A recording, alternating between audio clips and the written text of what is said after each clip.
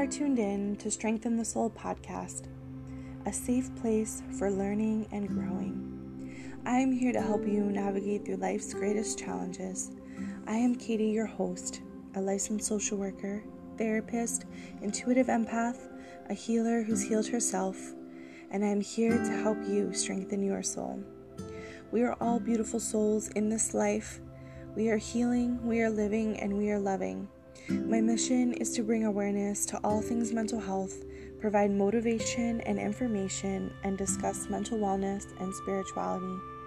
Thank you for listening.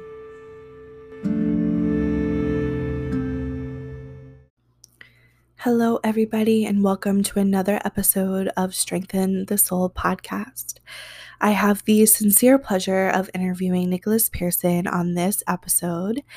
And we talk all about crystal healing. And to my surprise, prior to interviewing him, I found out that he was also a Reiki practitioner. And that was incredible because I got to really engage in a very educated conversation around the history of Reiki. And I think that when you're diving deep into healing, the possibilities of learning are endless. You're learning about yourself during healing. You're learning about the modalities and the history of modalities. You're learning about life.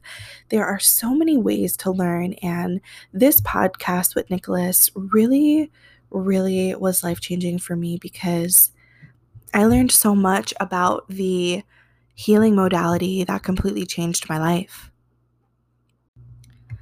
Nicholas is an author to many, many books, those of which can really help you on your healing journey, so I definitely recommend checking them out.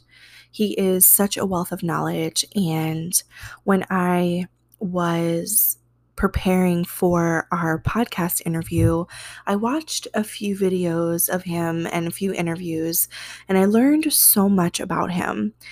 I was watching him speak upon crystal healing and even just the foundations of where crystals come from, the history of crystal healing. And I just learned so much about all of that in general.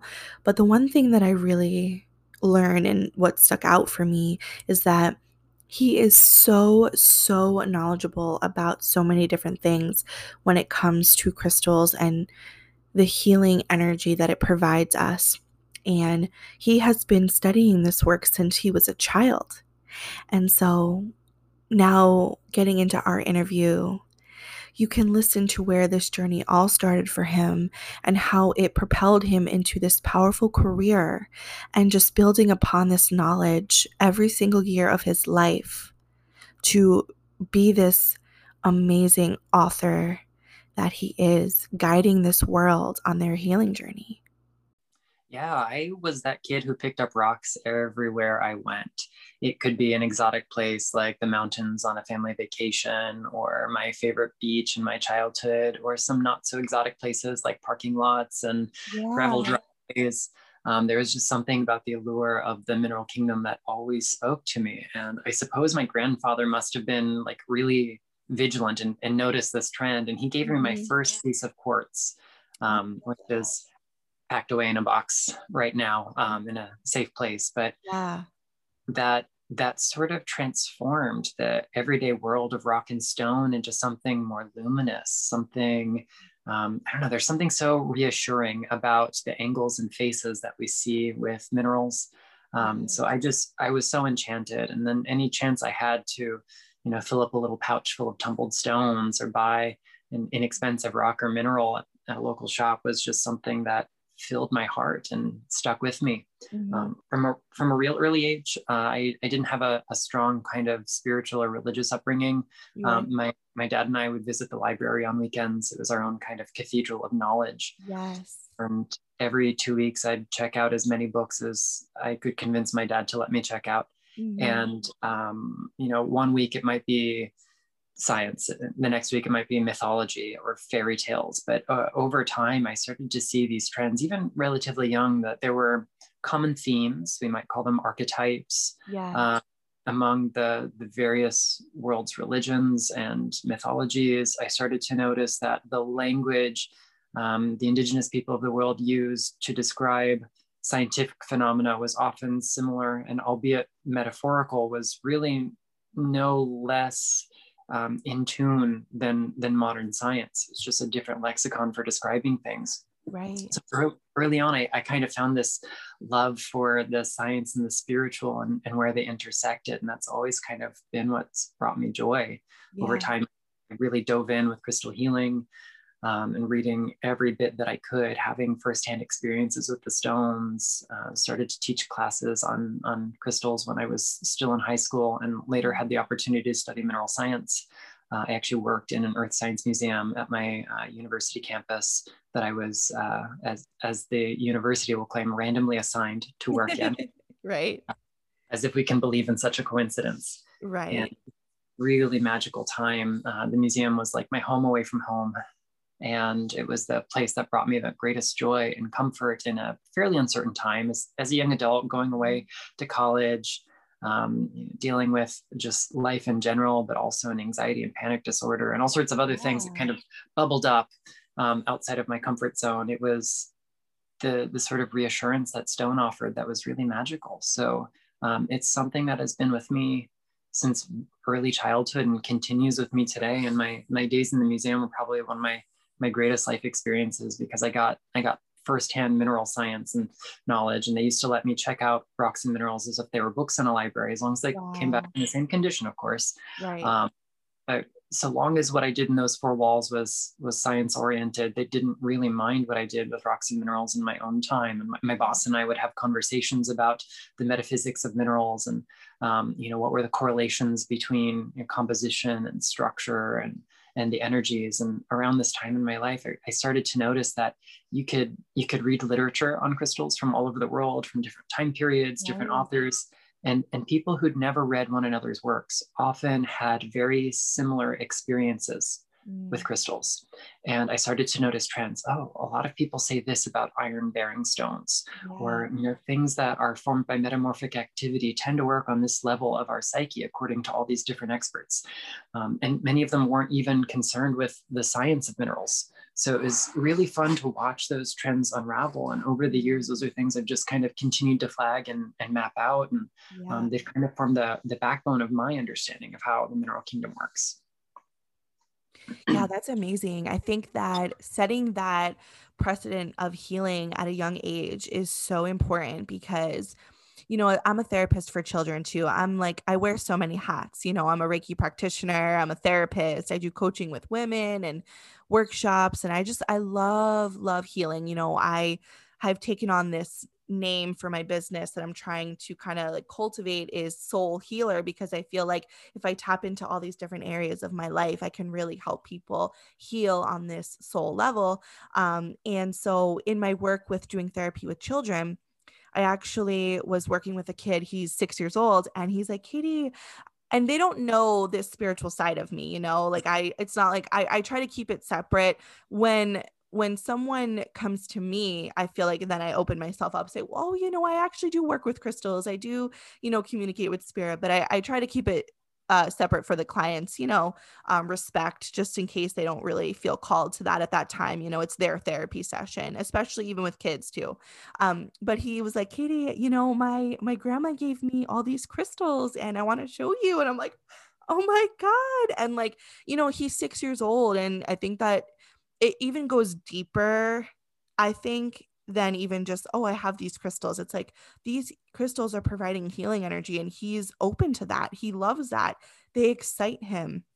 And I don't even think he understands, but I love that. And I really see that in your story, how you were set with that healing foundation from such a young age and that interest and that knowledge. And it really speaks to the wealth of knowledge that you're able to provide people today.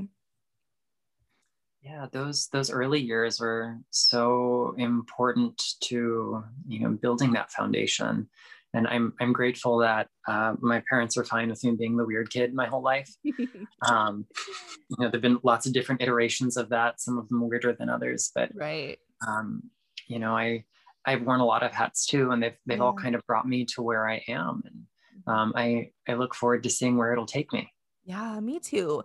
I think I really love connecting with people like you who are just so intertwined with knowledge and your interest in the things that you do. I think that to watch and feel, tap into that energy of passion that you have, it's amazing. And I know that it will motivate people listening to this podcast. For sure. So I did read that you were a Reiki practitioner as well. Yeah, I started my Reiki journey in 2006, if I can do my math correctly. I've had training in traditional and non-traditional styles of Reiki, both Western and Eastern. Uh, Wow. my fourth book, Foundations of Reiki Ryoho, recently was published in Italian as well. It's my first book to be translated into another language. In 2009, I was lucky enough to have the opportunity to go to Japan and visit some of the sacred sites and attempt to do primary research. As Wow. a much younger person, I didn't realize how hard that was going to be as an Oh my outsider to gosh. try to do that in a 3-week time frame. So really, Oh, I built life experience and built a personal relationship with Japan and Japanese culture, and the origins of the system of Reiki. And I've kind of continued that ever since. So Reiki's been a huge part of my practice. And although I learned a very Westernized style mhm. initially, it has sort of been unwesternized the more I go. And not that I have any issues with any particular system or style or form Right. of practice, but the simplicity inherent in, we'll say, some of the more historically sound practices that came out of Japan are things that I find feed my soul really well. And so Yeah. those are the styles and approaches to the system Reiki that I engage with the most readily in my everyday life. But I look forward to a time when I can teach Reiki in person Oh, and do yeah. events like that. That's probably right now during the pandemic the one thing I miss the most. I mean, teaching generally is not the same online. I don't teach Yeah. Reiki long distance. It's something I reserve for in person only. But I'm really excited to dive back into bringing people into the system of Reiki. It's just a life-changing experience to watch that light bulb go off when someone's had their first Reiju or initiation, and Yeah. to see them have that initial experience of Reiki flowing. And it's just incredible. I view Reiki as a spiritual practice and a system. And so it's not for me about merely getting out of the way and transmitting energy. It is about upholding the conventions of the system and Yeah. ensuring that I can pass that on to the next generation and maintain as much clarity in my practice, my teaching, my writing, to ensure that we're trying to get to the heart and soul of the system of Reiki rather than just making Reiki about the energy practice. So although there's some individualism there, it's really more important for me to get my ego out of the equation and not worry about the individual, and in a very Japanese fashion, focus on the collective. What can I do that serves Reiki as a whole, the system, as well as the community? Yeah, I love that. I think, that is something that I'm learning from you right now. It's not something that I have really tapped into. And this is very new to me. I have not even been practicing for longer than a year. So it's, really amazing to learn from you with all of this and just gain that different perspective on it. And so after this, I'm definitely going to continue to do research because this is amazing. Thank you. Yeah, Reiki was a game changer for me. I have managed my psychological well-being through a lot of different tools and techniques. Uh, Yes. from the conventional allopathic medicine, Mhm. seeing mental health care practitioners, taking medication, doing those sorts of things. Breath work and meditation and flower essences and homeopathics.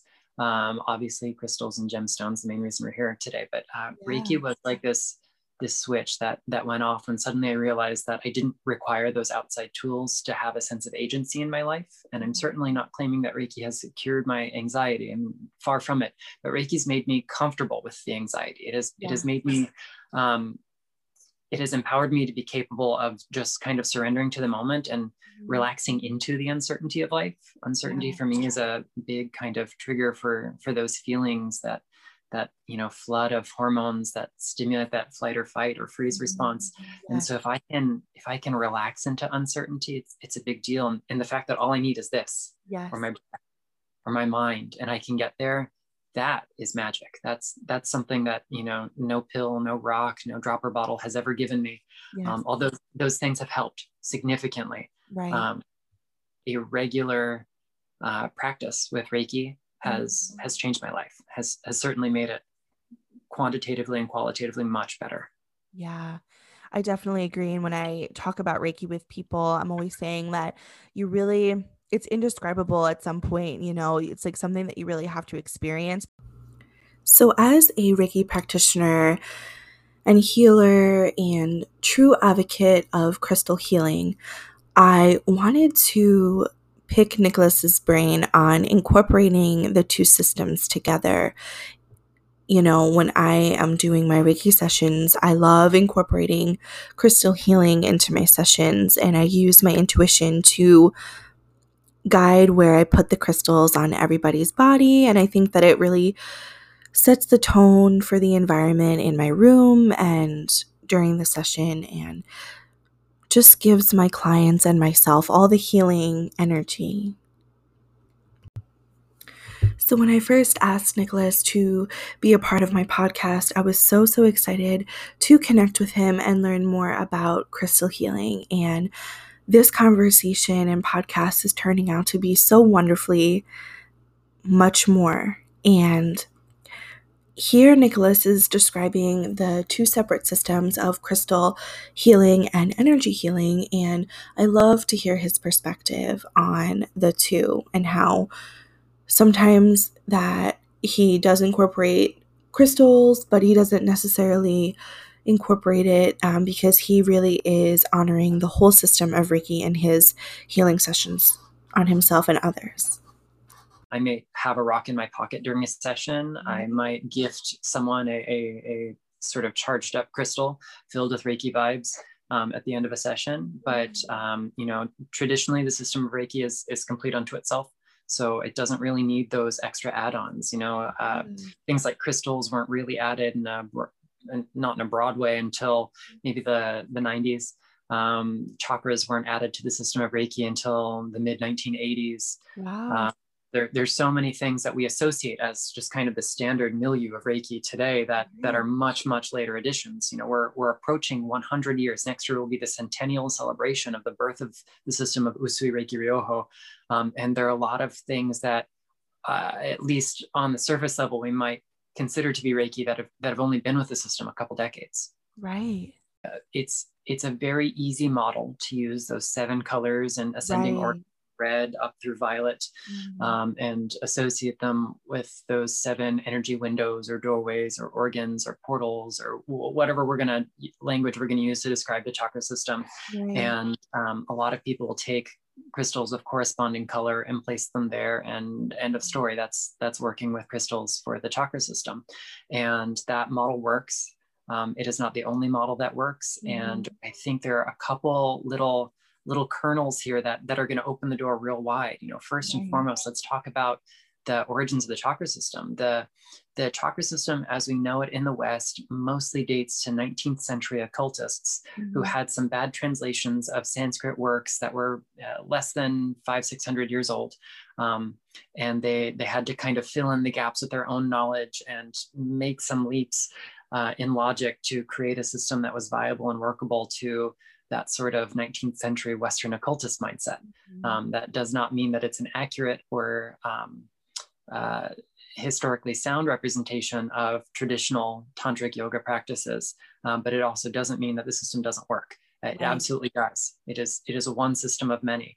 There is no one single chakra system that emerged in tantric traditions. These go back to like maybe in their earliest forms, I think they're about 1,500 years old. One of the most common early forms was a 5 chakra model. And the thing about the chakra systems, plural, in tantric lineages in India is that they are descriptive, or they're prescriptive, not descriptive. They're not describing specific phenomena within the body, but they're prescribing places, windows or gateways that consciousness passes through, that emotional states pass through, where we might in some traditions install a particular element or install a particular deity, or use the power of mantra or yantra of geometry to access a specific energy and kind of bring it into the body, the mind, and the spirit through that swirling gateway, that chakra. Yeah. So that version of the chakra system is largely only talked about in like academic circles. Right. We have this system that exists today in the West as a descriptive model of what people perceive as happening in the energy field. And the existence of both of these things can be true at the same time. Right. I have a great teacher, Christopher Penzak, who likens these different models of the chakra system as like different tunings on a string instrument.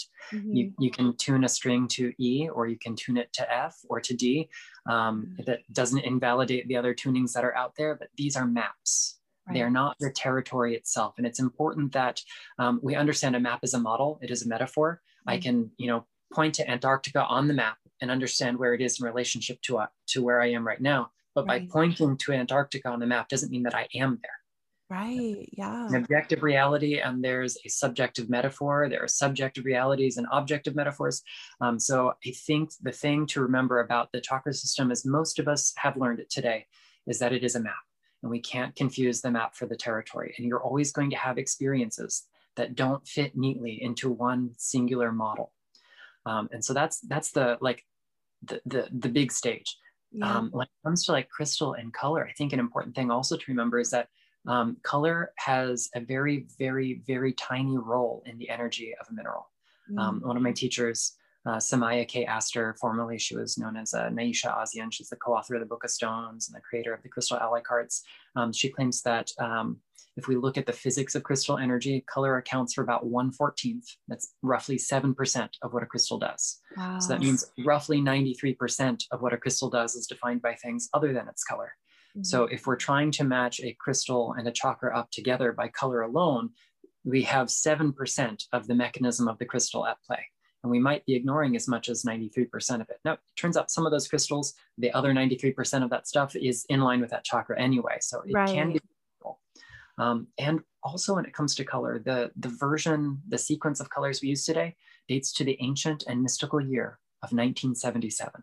Wow. So it's not this ancient system where the root chakra is red and the sacral chakra is orange. This is a modern association, but it is no less valid just because it's modern. But I think it's helpful to know the context. So absolutely. Yeah. The moral of all of this is that if we know these things, then we are not limited by the color of a stone and the placement of a corresponding energy center. Yes. We are not limited to what we read on memes or in books or in cute little graphics. It means that we can start to think critically about how to use crystals for the health of the energy system. I'm a big believer in the fact that the Western chakra model absolutely works, that the associated beliefs and mindsets and emotional patterns definitely are a workable roadmap to wholeness.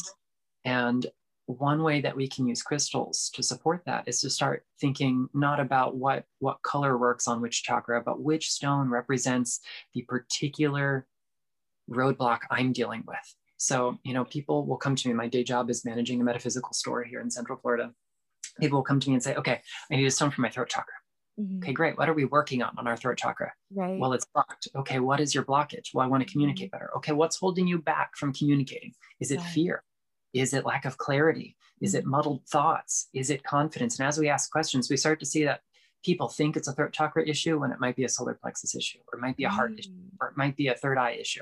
So it's really about thinking what is, rather than kind of being reductive, what is the energy center I want to fix? Crystals aren't a magic bullet. They catalyze the inner work for us to achieve wholeness. Yes. What is the thing I'm really working on here? When we start to ask those kinds of questions, then we start to get much better results. And then we have much more than just prescriptive crystal healing. Right. X crystal fixes Y condition in our life. It's almost never that simple, because X condition is, the symptom of it is a little bit of the iceberg emerging from the surface of the water. There's that big chunk of ice below it. We have to start looking at what's underneath. What is really going on? Why are you having trouble with communication? Is it lack of confidence? Well, what gets you that lack of confidence? Right. Is it fear of being wrong? Is it baggage we carry from childhood? Is it maybe even past life stuff? Right. So I love to get people to start thinking about those things. And then when we think about those things, when you find the crystal that matches up with that, color doesn't matter. Exact placement doesn't matter. Although that can be a really helpful tool, because I view the chakras as like therapeutic windows or like doorways that crystal energy can be integrated more readily. But Yeah. I mean, you can put a throat chakra stone in your right pocket on your hip, and it still works on the throat chakra. It still works on the whole being. Right. Right. So there's so many deeper ways we can work with this. And I like to get people out of that color, crystal, chakra Yeah. correspondence model, just so they can start thinking why. If we can ask ourselves why, and if we can ask ourselves why enough times about the same topic, we can usually reach the seed of things, peeling the onion layer by layer. When we Yes. can get that little heart of the onion, like what is the heart of this issue? Mm-hmm. And that's where it's important to start thinking why, and stop worrying about, is this the convention that I see? Does this match the meme? Right. Yeah, I think that, this conversation is so incredibly important because I think people don't know those things. I think that there are there is such a dynamic um past, present, future with crystals. There's so much history that we don't know about crystals. There's so much going on in our current reality that are like, you know, what's going what like you said, the memes, like there's so much information now on social media, things like that. Like I know for me, like when I do my Reiki sessions, I put crystals, on their body, and like even just that in itself, it's like the pretty picture, like people love that pretty picture, but I think that it's so much deeper for the work that you're doing. And I love that the way that you explained all of that, it is so true. Like, what is the why? Yeah. And you brought up a really great point, like the sort of length of this tradition, how long this has been Mhm. happening. If we think about how long human beings have been connecting to the mineral kingdom, I Yeah. mean, it's literally the beginning of time, because rock and stone were our first tools, our first implements, some of our first adornments, some of the earliest pigments, some of the earliest shelter. So you cannot separate human history from the mineral kingdom. Right. And some of the earliest archaeological evidence that we have that human beings, hominids, went out of their way for quartz in particular is a find that's often called the Peking Man. And this is pre-Homo sapiens. Mhm. And the experts disagree on the timeline, although I recently read that they're pushing it to be even earlier. But we're talking upwards of like 450 million years ago. And Wow. 450,000 years ago. I'm so sorry, too many zeros. 450,000 years ago, we've got humankind going out of their way to collect crystals, and the crystals that were found buried with this individual didn't necessarily come from the same space where they were buried. Like these are things that have been trafficked from far away. So Wow. almost 500,000 years we've been connecting to the mineral kingdom, and the modern Western system of crystal color chakra Right. correspondences like 45 years old. So that doesn't make it any less important, but for the better part of 500,000 years, we've done other things. Right. So Right. those other things also work. So just because this one system is a system Mhm. doesn't mean we can't break the model and do and explore all the other realms that humankind has done. And when we start to think that way, you start to like think about crystals in new light. Like I have some pretty off the wall associations with certain stones and certain Yeah. chakras that people will look at me funny until we have the conversation about why. And it's always really eye opening. I really love Yeah. having those kinds of conversations. Like, why would you put blue lace agate on the solar plexus? Or what do you mean rutilated quartz is for the throat chakra? Right. Um, and those are great things that we can start to think about. I love that.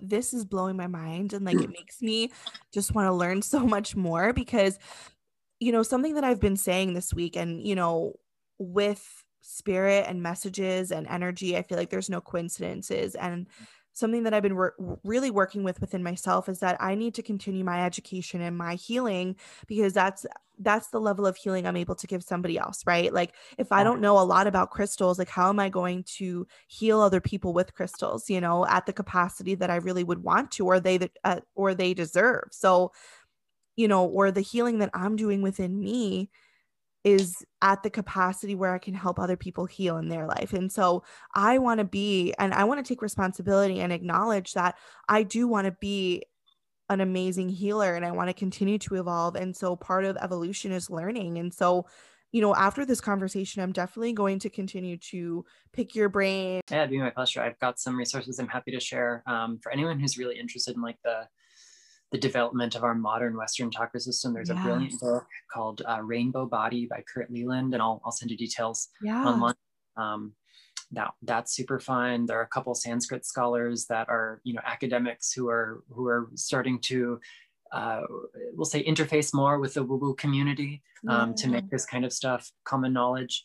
And the main thing about having these kinds of conversations, especially in today's world, is we have so many discussions about things like cultural appropriation and cultural exchange and interface, and we want to support the right kinds of voices.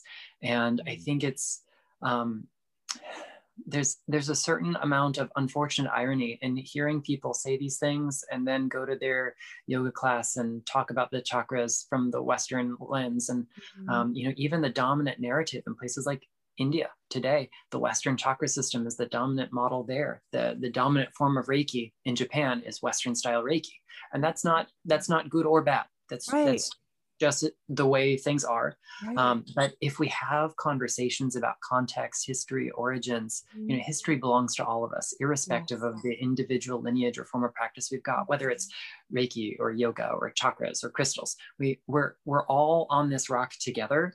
And the better we understand where things have come from, the better we're able to apply them to our own lives now, but also we can predict what the trajectory is going to look like. That's the thing I love about Reiki. If we learn where it's come from, we can understand where it's going to take us. And if we know that accurately, and if we can focus on an evidence-based history, if we can focus on facts and the context for those facts, because even facts are kind of mutable depending on the voice who's telling them to a certain degree, that allows us to understand where the human bias comes in, where the human psyche comes in. And if we can start to take those parts out of the equation little by little, there's more and more space for the work to take place. The biggest thing we can do in the system of Reiki is to be, not do. As a Reiki practitioner, I show up for my practice, but I don't claim to be a mover of Reiki energy. I might be a vessel, but really your body as the client on the table is the one who's doing all of the work. I'm just out of the way. That's it. And if I'm not getting out of the way, then I have to focus. And the system gives us tools for doing that. It gives us symbols and mantras. It gives us specific meditations and visualizations. It gives us all sorts of other methods for doing that. And at the end of the day, sometimes they fail. And so we show up and we do the work anyway. And we practice. With crystals, it's the same thing. We can't just like lie back and place some rhodonite on the heart chakra and go, okay, my emotions are fixed. No. Right, exactly. I think people have a misconception of that a lot. Yeah, absolutely. And right now with TikTok, there's this huge Moldavite craze going on. Oh my gosh, I know. I was actually going to ask you how you feel about that. I have some strong emotions. Yes, I would love to hear that. Sure. Let's go on this little tangent. So I want to start by saying, if someone is authentically drawn to any particular stone and it is within your means to have access to it, by all means do so. I am no gatekeeper. I am not, the holy arbiter here who decides who is worthy of what stone. It is absolutely not a case like that. But I think when it comes to the world in which we live, which we have to remember is kind of strongly rooted in things like colonialism, capitalism, patriarchy. Like we have these systems in place, and these systems tend to favor bigger, better, faster, shinier, prettier, more expensive, more valuable, more intense, and now we want it now. So with that kind of programming in everybody's psyche, things like Moldavite become really attractive. And it sounds as if it is the panacea for all the world's ills right now. We've all been stuck. So if this can supercharge our trajectory, move us forward, drag us kicking and screaming into spiritual evolution, then why wouldn't we want that? Because don't we want to be enlightened, damn it? But that's not how this works. Crystals do not do the work. They are not a substitute for the work. They can catalyze the work. And a catalyst is defined as something that lowers the amount of energy or effort required to achieve a particular outcome.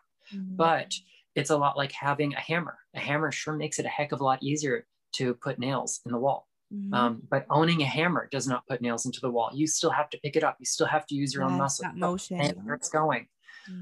Owning a set of dumbbells does not give you a gym body. Right. Using the set of dumbbells does. So we've got a lot of people who own crystals with the expectation that they're going to fix their life. Right. And to a certain extent, I believe that there's a physics of how and why crystals work. And I go into great depth into that whole model in Crystal Basics, chapter 1 and 2. So you can really explore how this can even work passively. But the real magic is when we do this through conscious and conscientious partnership, when we have a sort of relational experience of crystal healing rather than a sort of an objectional, if this object is nothing more than an object and I'm going to let this tool fix my life, then I've removed myself from having to do the work. And when the work fails, it's not my fault, it's the crystal's fault. Right.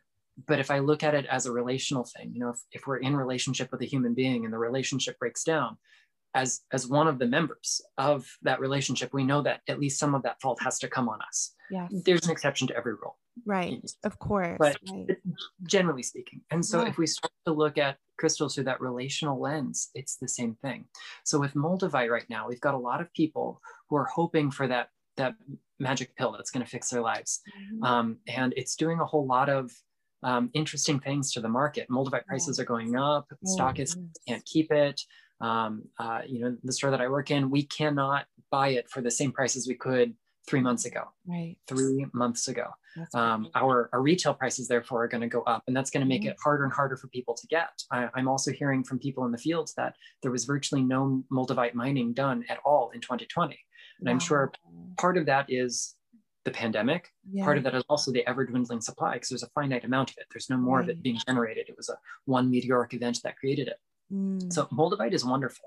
I definitely love it. I wear it on an almost daily basis. I've got a tiny little piece and a ring that I keep often. And I've got a bunch of other jewelry that ring is just my most comfortable piece. And I've got some big honkin' chunks that are in my personal toolbox. But do you know what I say to people who are like, so what's the deal with Moldavite? Is it really as good as they say it is? I'm like, it can be, but you know what else is really as good as they say it is? Black tourmaline, clear quartz, rose quartz, sodalite. Have you heard the good news about rhodonite? Every crystal does wonderful things when we partner with it intentionally. But does Moldavite do the things that your life specifically calls for? Maybe, maybe not. And if we are only concerned with the hype, then we're missing the opportunity to think critically about our lives and maybe to partner with a stone that is even more appropriate. So I don't want to be a gatekeeper and say that really you have to be of a certain level to have Moldavite. But I think there are a lot of people trying to sprint before they've learned to crawl. There are people coming to me who know nothing about crystals, who've never bought crystals before, and they want Moldavite. And that works for some. It really does. But Moldavite can make us more sensitive. Moldavite can make us feel more vulnerable and more open. Moldavite can be uncomfortable for people who are already sensitive and vulnerable and don't know how to manage their energy. So I think some important practices to consider if you want to work with Moldavite: learn how to ground and center, learn which stones can support those specific practices. Moldavite tends to work on the upper chakras, which are the more spiritualizing ones, which means you have to focus on the lower ones to be more rooted and anchored in this plane. It's not about getting out of 3D. It's about integrating the higher dimensions into 3D. You're in a material body on purpose. I feel like it. Some part of you consciously chose to be here, whether you like it or not. So if you need a few moments with your higher self and have a few choice words to say about why did you choose this, go for it. But I ask for that all the time. Right? Yeah. Moldavite is not the answer for getting out of here. So what Moldavite does is it makes the veil between here and there a little thinner. Our job is to keep that doorway open while keeping our feet planted. So ground, center, learn how to practice good psychic or spiritual hygiene, because if you're going to be more open to stuff, you're going to attract more stuff. You're going to be more sensitive to the stuff that's already there. So if you're not good with your psychic hygiene, your shielding techniques, your grounding and centering techniques, maybe like getting your first piece of Moldavite now is not a bad idea, so it doesn't run out, but try working with other stones first. Pick your favorite grounding stones, pick your favorite protection stones, mix it up, learn about several. Like if you are going to associate the green color of Moldavite with the heart chakra, instead of making that your first ever heart chakra stone, go pick another stone to work with to prepare your heart center for it. Emerald is a great example of one, and emerald in lower qualities is super cheap.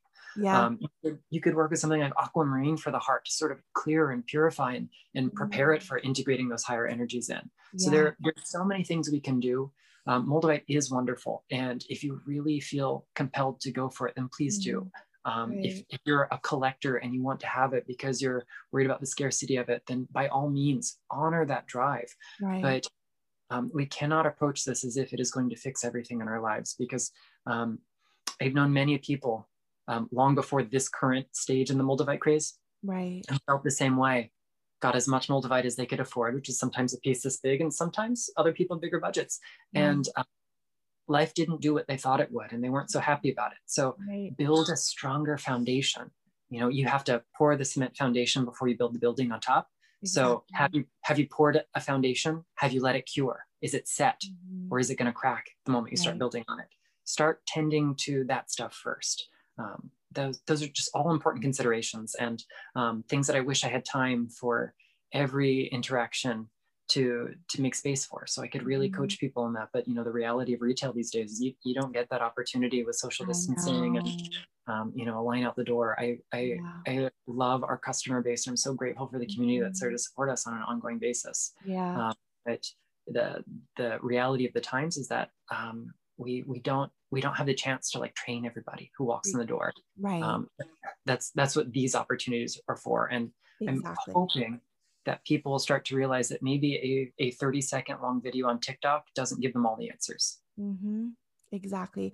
I think we're living in such a time right now where instant gratification is like just such a way of living, and we have to challenge ourselves to do more, want more, feel more, and that instant gratification is just not a healthy way of living. And like you said, I think that that is why you are so pivotal for the collective, in the way that you speak, the knowledge that the books that you write, the interviews that you engage in, intentionally you chose to do this today, which number one, I'm completely honored because like I said, you have so much to offer and I am just so happy to learn from you.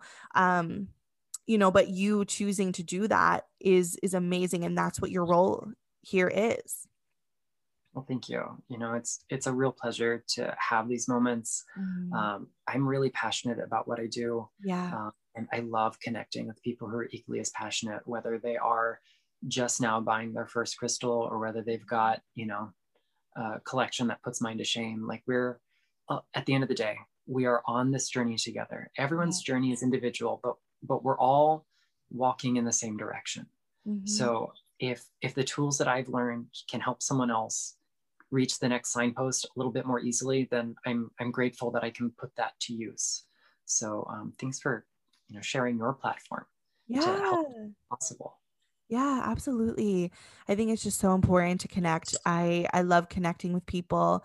I think that learning, like I said, is my biggest mission right now. I want to be a better person. I want to be a better soul. I want to be a more evolved soul. I want to, be a better healer. The people that are coming to me are coming to me for a reason, consciously and in a higher consciousness, and I want to show up and level up and be the best version of myself. So this conversation was completely life-changing for me. Like I said, I'm going to continue to pick your brain on many, many things. But I want to close out this podcast with talking to you about your favorite crystals. Even I know that's probably ever changing. But what are some of your favorite ones right now and your favorite ones to work with and why? Oh, it's kind of like asking a parent about their favorite children. I know. Yeah. The reality is they probably have one. They just don't feel comfortable saying it out loud, right? Right. Right. So I have some like textbook classic answers that I almost always give to this. Rhodonite being one of them. It's a gem I work with a lot in a lot of different forms.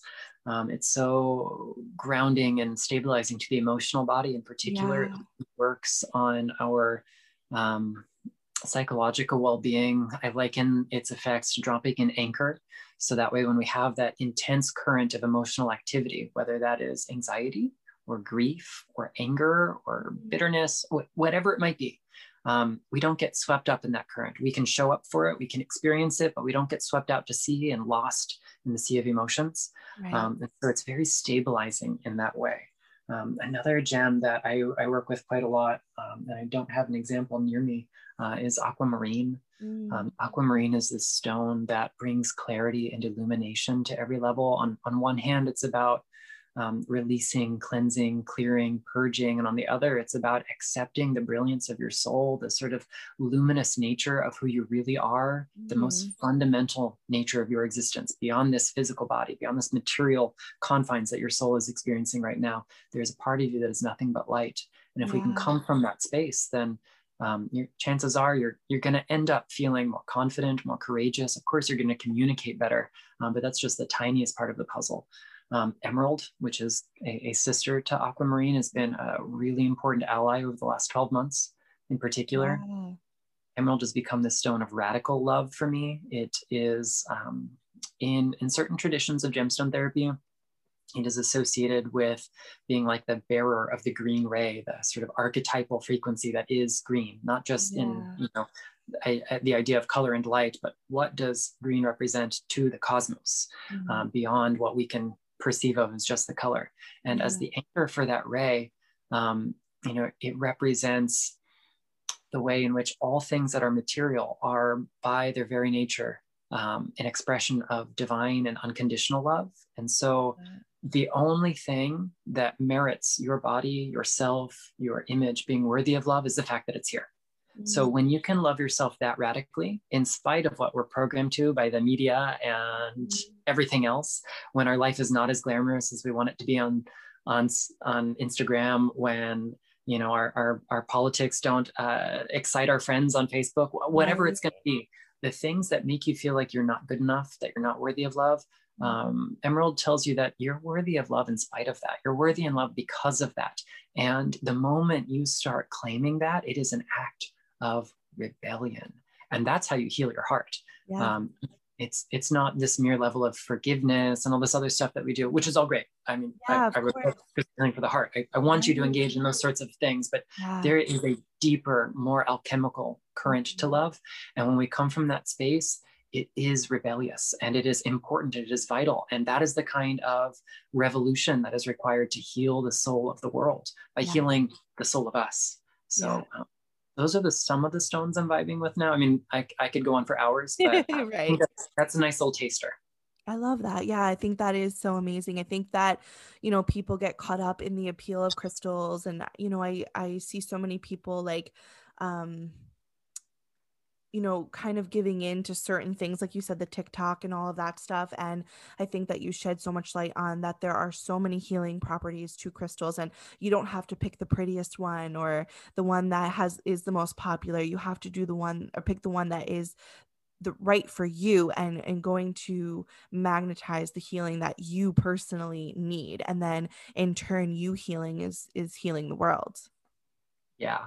And the fact that we have such a boom via TikTok and everything else right now means that there's so many more people coming to these practices. There's so many new pairs of eyes that are seeing the world in new light. And I am grateful for that. The misinformation, the hype, that's one thing.